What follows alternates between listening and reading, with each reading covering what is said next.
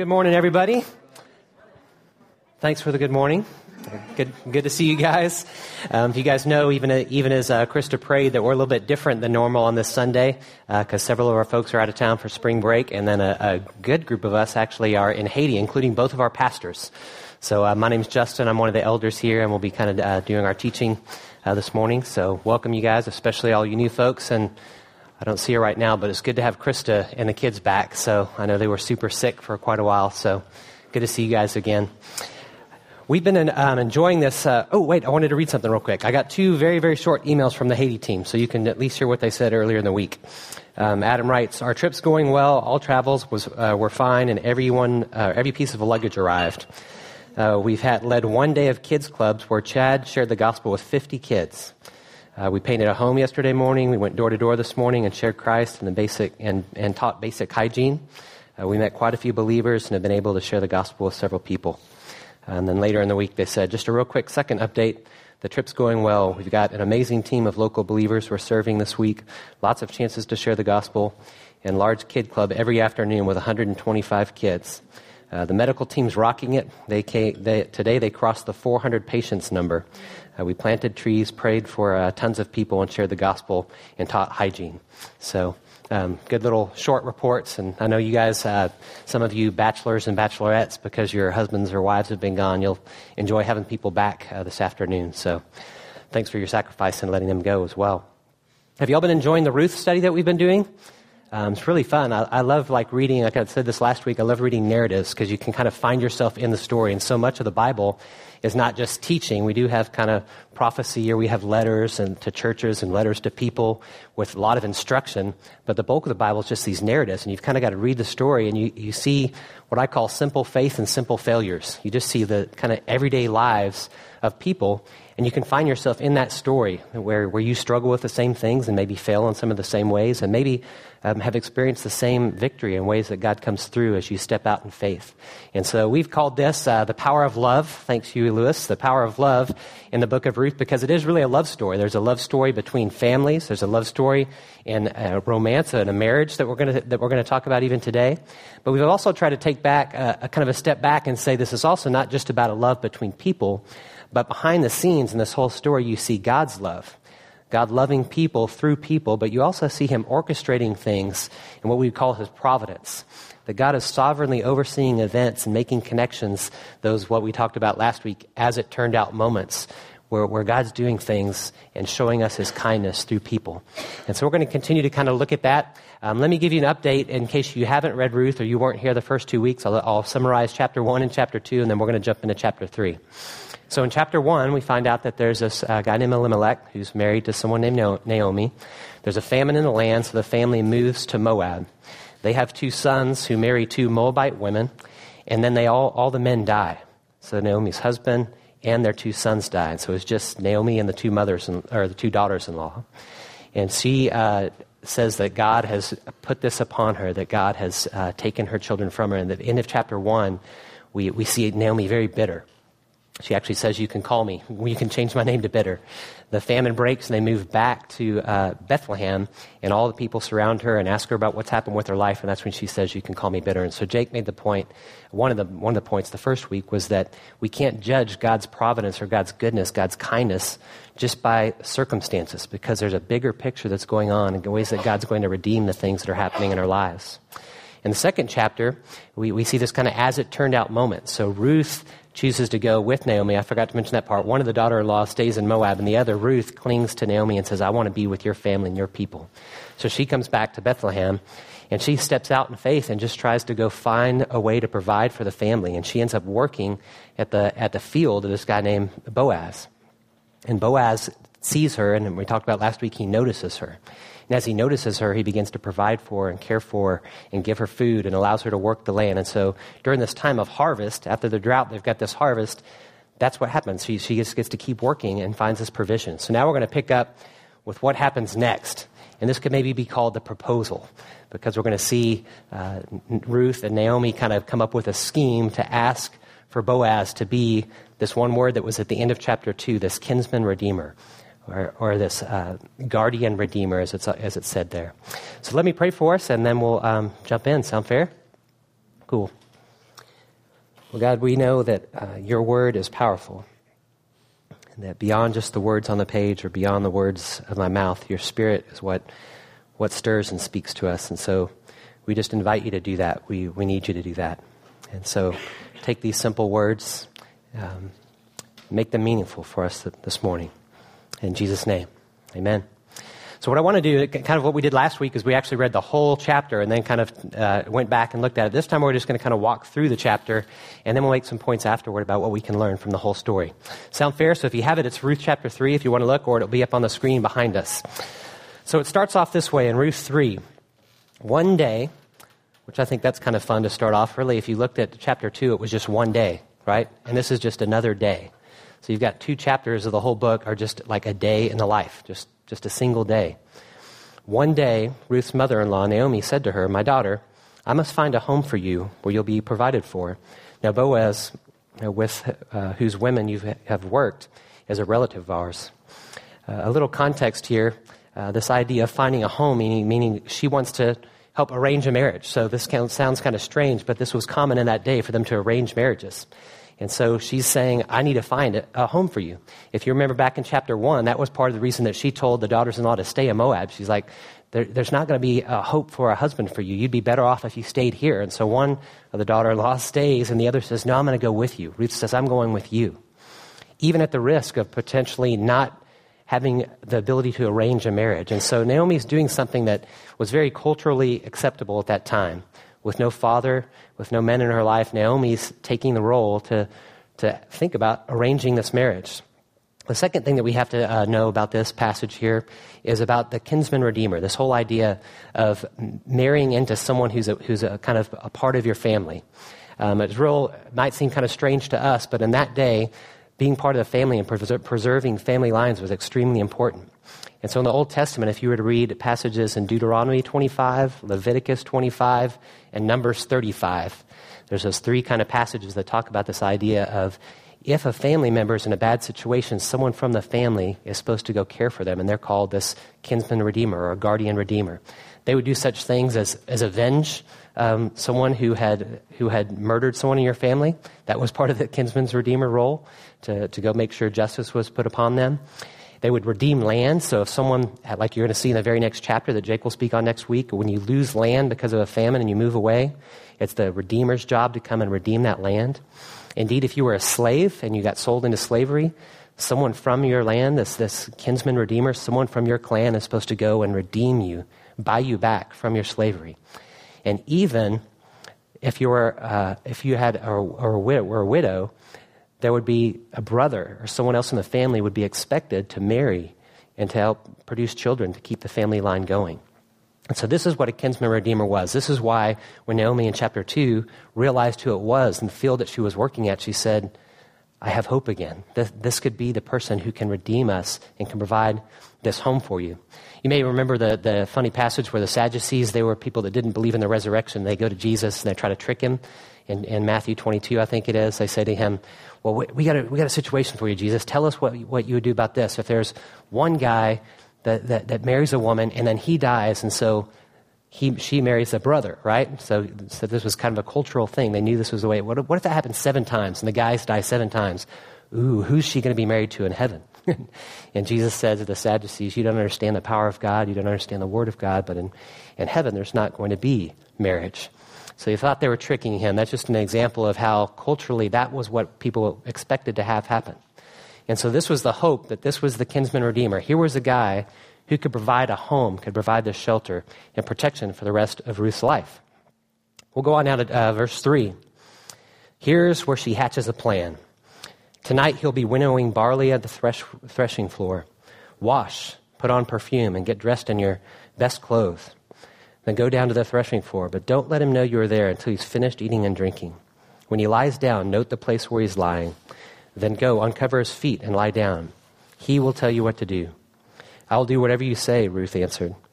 She went out to the threshing floor and did everything that her mother-in-law told you to do. So this has been weeks. So this isn't like the very next day, because the harvest was when she was working the harvest. Remember, they're getting all the harvest in, and this is what they call like the threshing time, where they would get like the big stalks of the grain, and they would have either animals trample on it or they would hit it with sticks. and get the chaff to break away from the good stuff.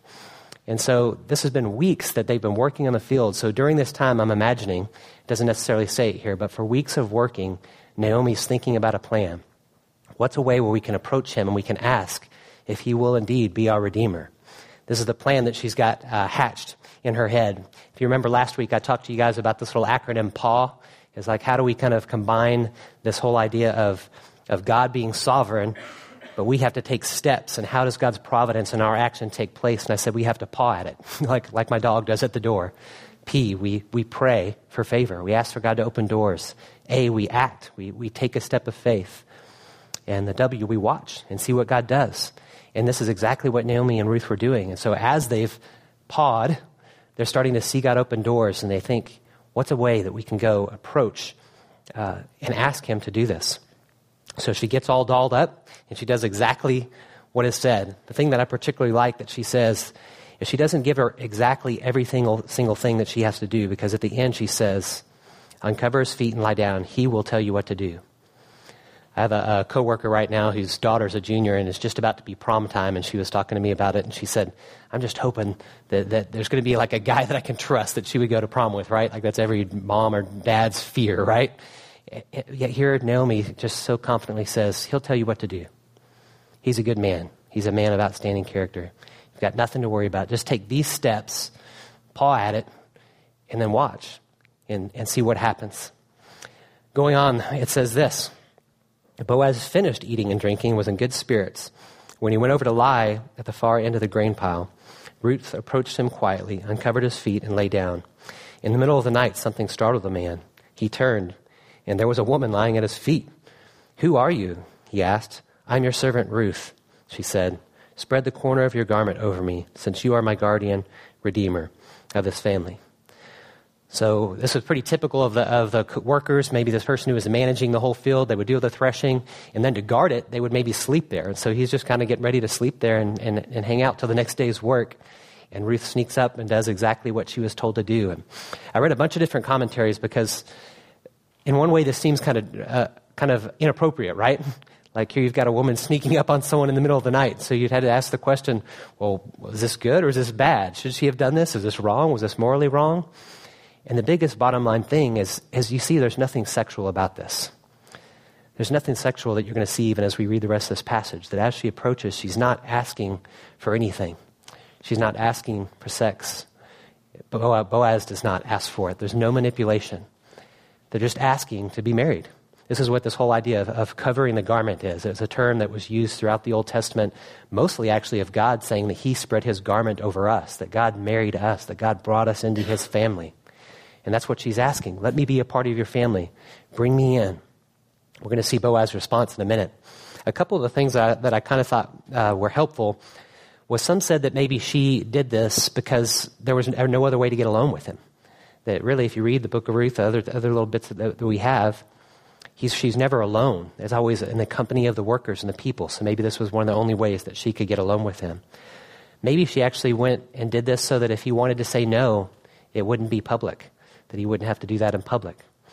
And you're going to see in a moment he actually invites her to stay. Maybe he did that not out of any sexual way, but he had her stay for her own safety, that she couldn't travel back to be with Naomi in the middle of the night. Regardless, the biggest point is that you don't see any foul play, so to speak, in this advance. It's a request to be married, to be brought into his family. The actual idea of the covering was actually the same word used earlier when he praises Naomi and he says, or praises Ruth, and he says to her, you have chosen to be with Naomi and you've trusted God to take you under his wing.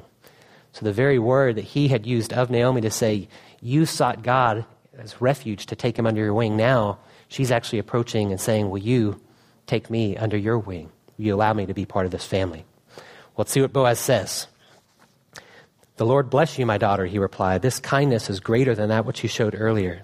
You've not run after younger men, whether rich or poor. And now, my daughter, don't be afraid. I will do whatever you ask. All the people of my town know that you are a woman of noble character. Although it's true, I'm your guardian redeemer of our family. There's another who is more closely related than I. Stay here for the night, and in the morning, if he wants to do his duty as a guardian redeemer, good, let him redeem you. But if he's not willing, as surely as the Lord lives, I will do it. Lie here until morning. So first, Boaz recognizes this as this loving, loyal love that we've talked about, the same word of kindness that he praised Ruth for in the beginning. He said, you have chosen this loyal love with Naomi, and he praised her in chapter 2. Now he's saying this is an even greater kindness, that you would ask me the same thing, the same love that you've chose to cling to Naomi. Now you're saying, I want to be part of this family. I'm going to cling to this family as well. He praises her for her character. This is one thing that you see throughout the book, is just a tremendous character of both of these people. Boaz, who's so generous.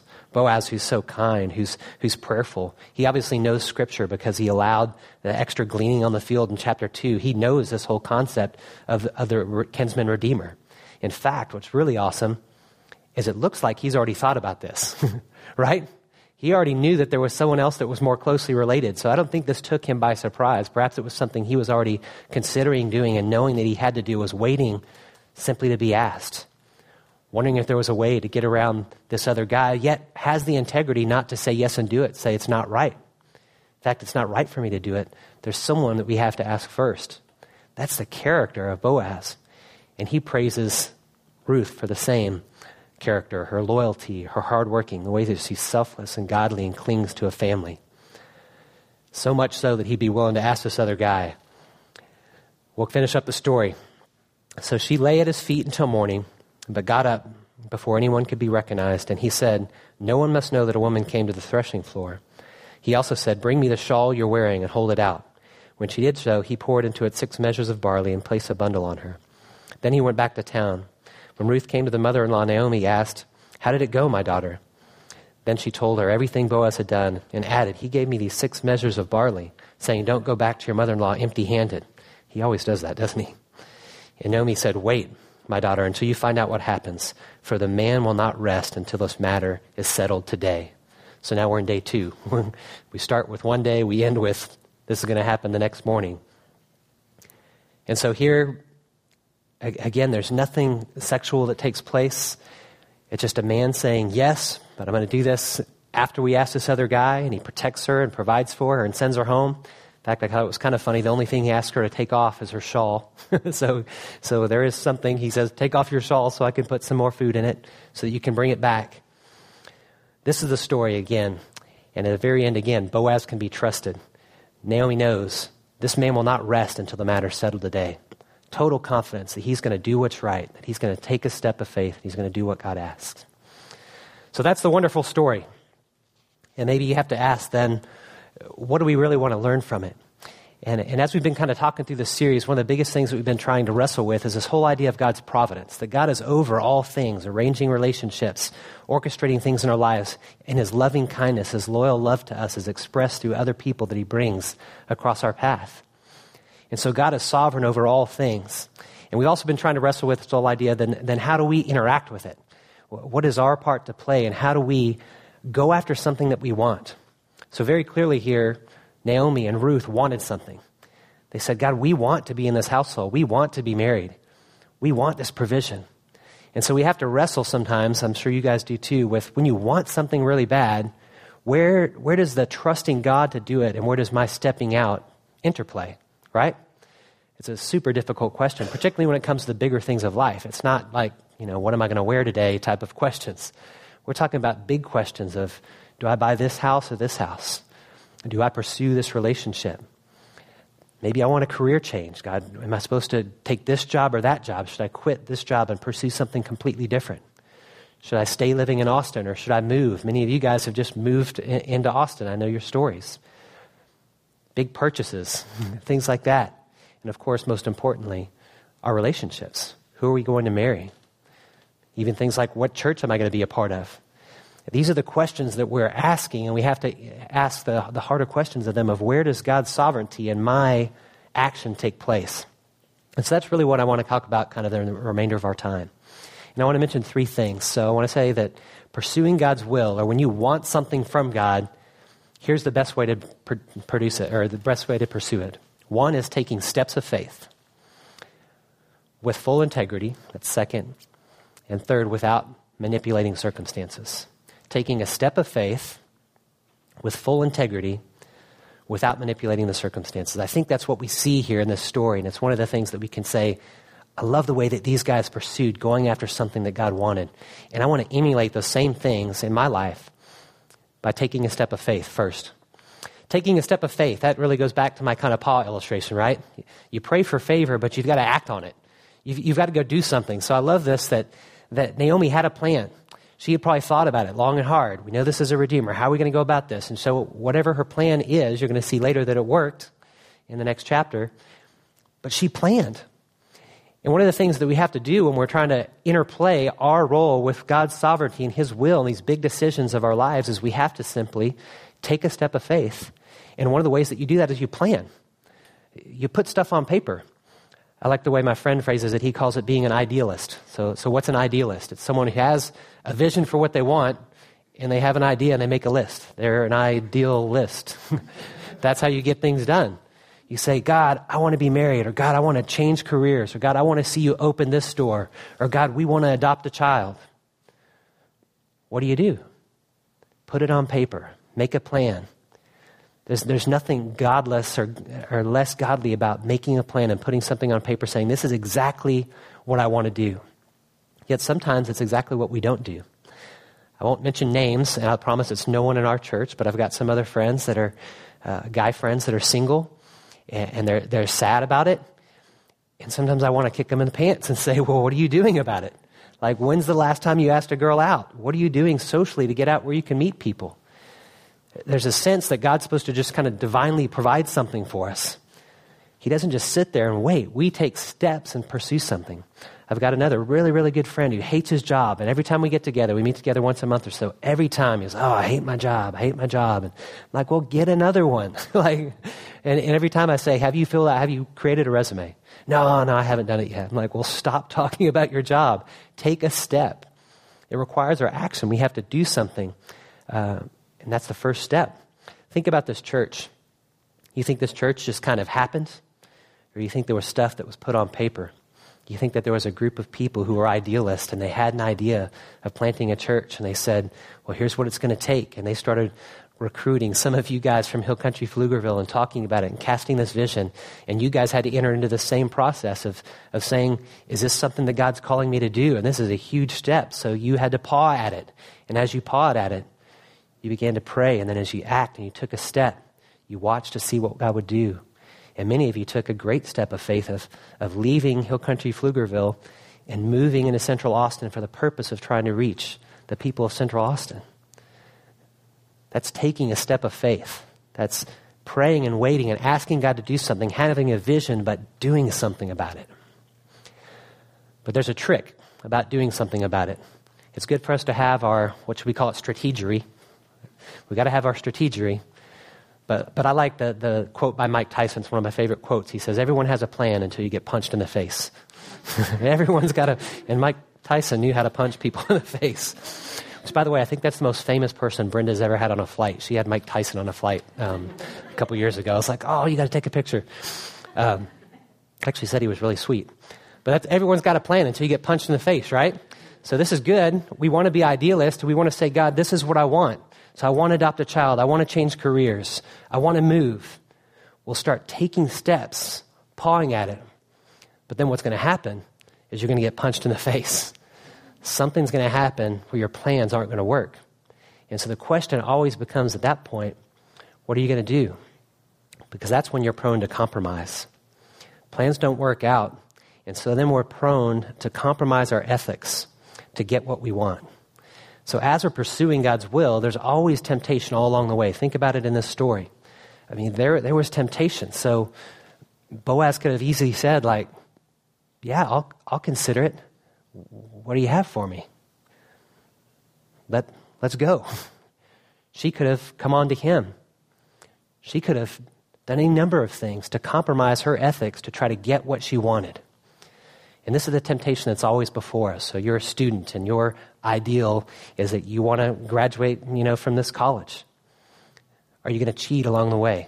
Are there going to be those opportunities to get ahead of your students? Or you're a business person, and in your business, you've got some slight chances where you could bend the books or change some things and do things in a way that lacks integrity that will get you ahead.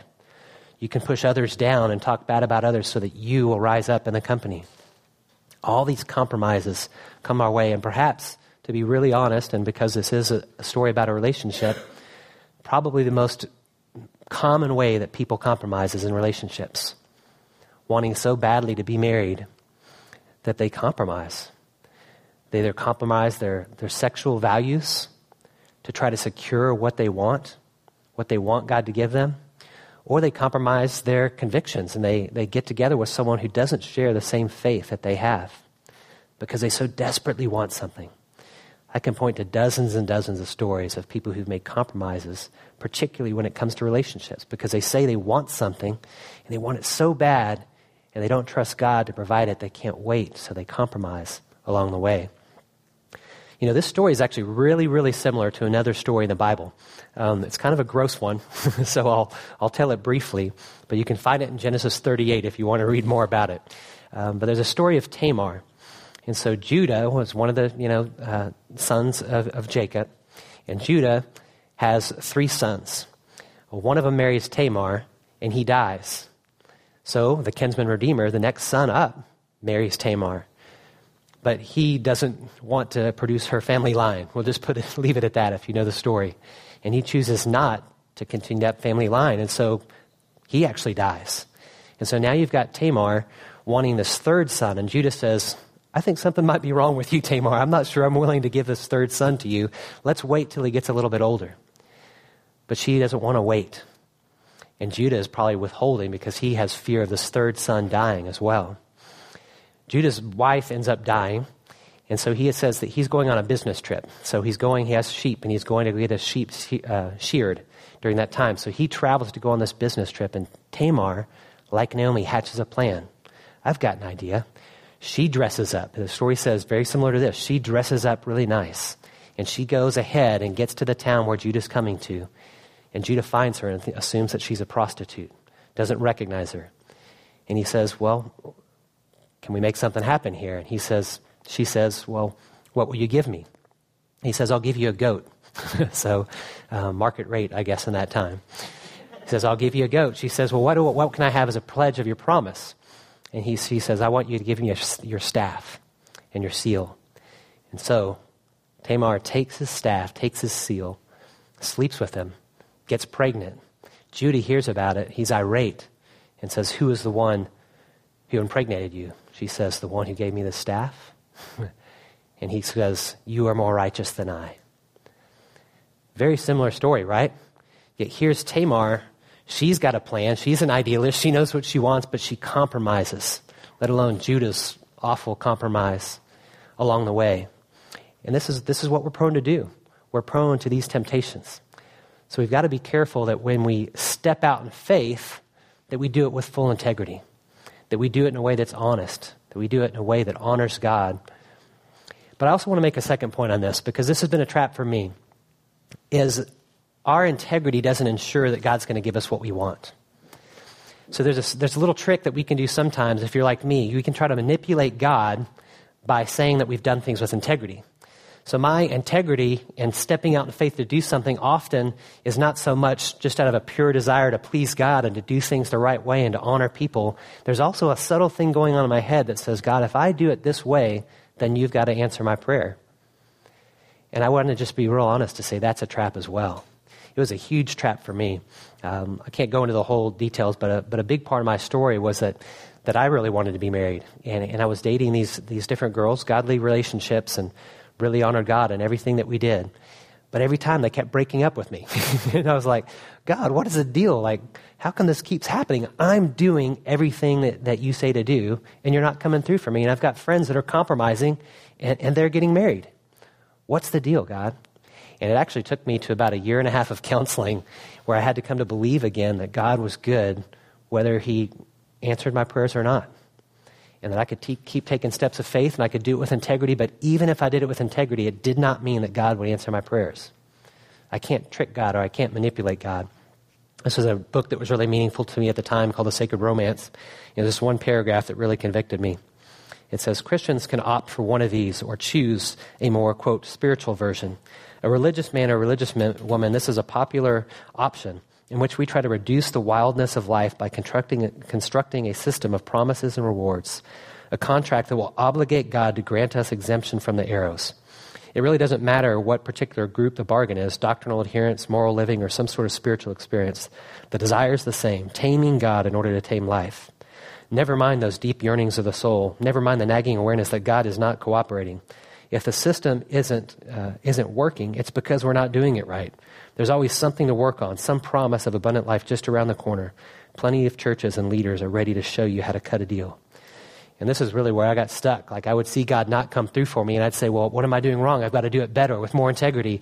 And you get in this vicious cycle rather than just trusting that God's in control, and I'm going to do things with integrity to honor God, whether he comes through as I expect or not. So I want to be careful to say we want to do things with integrity, but not to twist God's arm because we can't manipulate God. Which leads me to the third thing. Without manipulating the circumstances.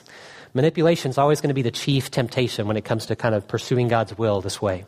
You've got something that you want to do. You want to change careers. You want to get married. You want to adopt. You want to buy this house. You want to move. Whatever big decision that you have going on in your life, one of the things that you're going to do is you're going to take steps of faith. You're going to be tempted to compromise. And maybe it's not as directly sinful, but you're going to be tempted to manipulate, to kind of orchestrate, almost like we've talked about God orchestrating things for our benefit. You're going to try to get in there and weasel your way around and make it work. I know. I'm very prone to do it. And if you read Scripture, again, these narratives, you just see this all throughout Scripture, particularly read the life of Jacob. Go back and read Genesis and read the life of Jacob. He was a deceiver. He had things that he wanted, and he found ways to manipulate circumstances and people all along the way to get what he wanted, including his father's blessing. He was a manipulator.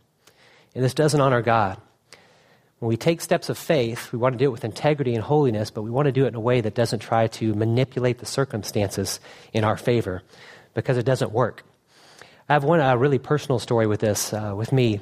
As you guys know that I work with Campus Renewal Ministries, who are a campus ministry at UT, and for years we've kind of been building a united prayer movement and getting the body of Christ at UT to pray together. And probably since about 2000, it had been a vision of mine to have a campus house of prayer, some place on campus where students could pray 24 hours a day from all the different ministries. We would all share it and use it, and just to really raise the level of prayer for the campus, because we believe that's how the spiritual climate has changed on campus when we pray. And so in about 2000, we started doing this prayer tent in the middle of campus where we would pray for like 24 hours a day, just for a week.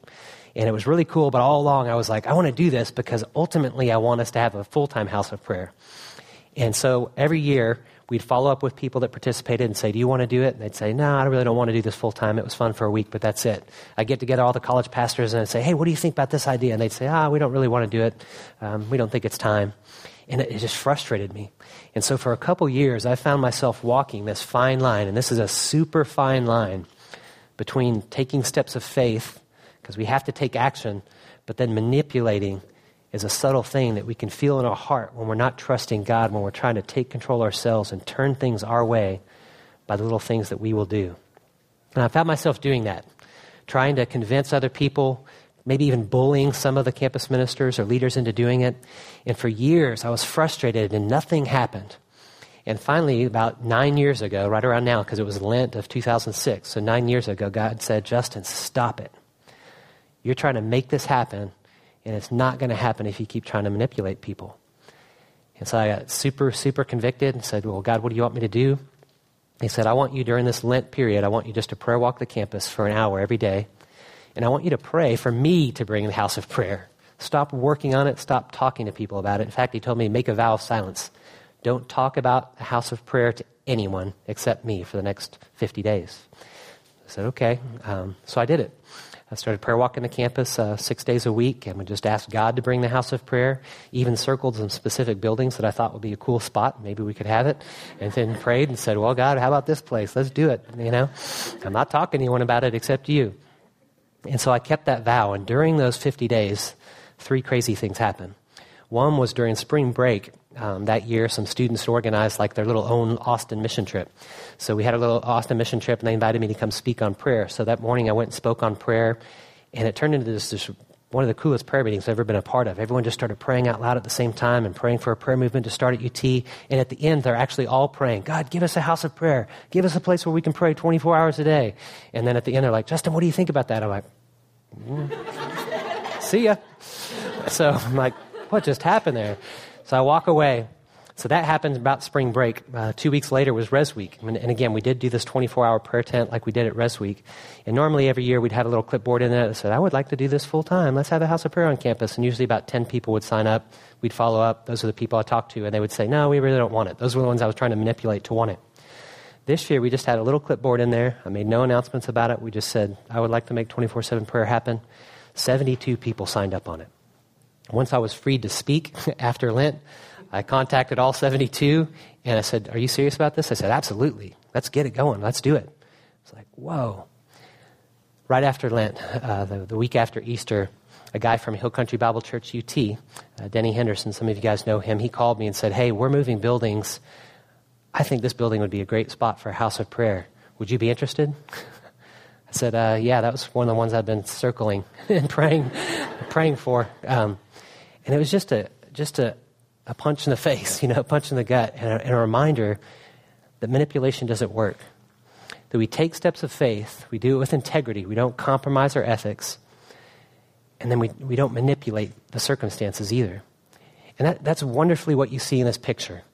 You see the story of no manipulation, no compromise, wanting something, taking steps of faith and being bold enough to ask and see what God would do, but doing it in a way that honors God and honors each other.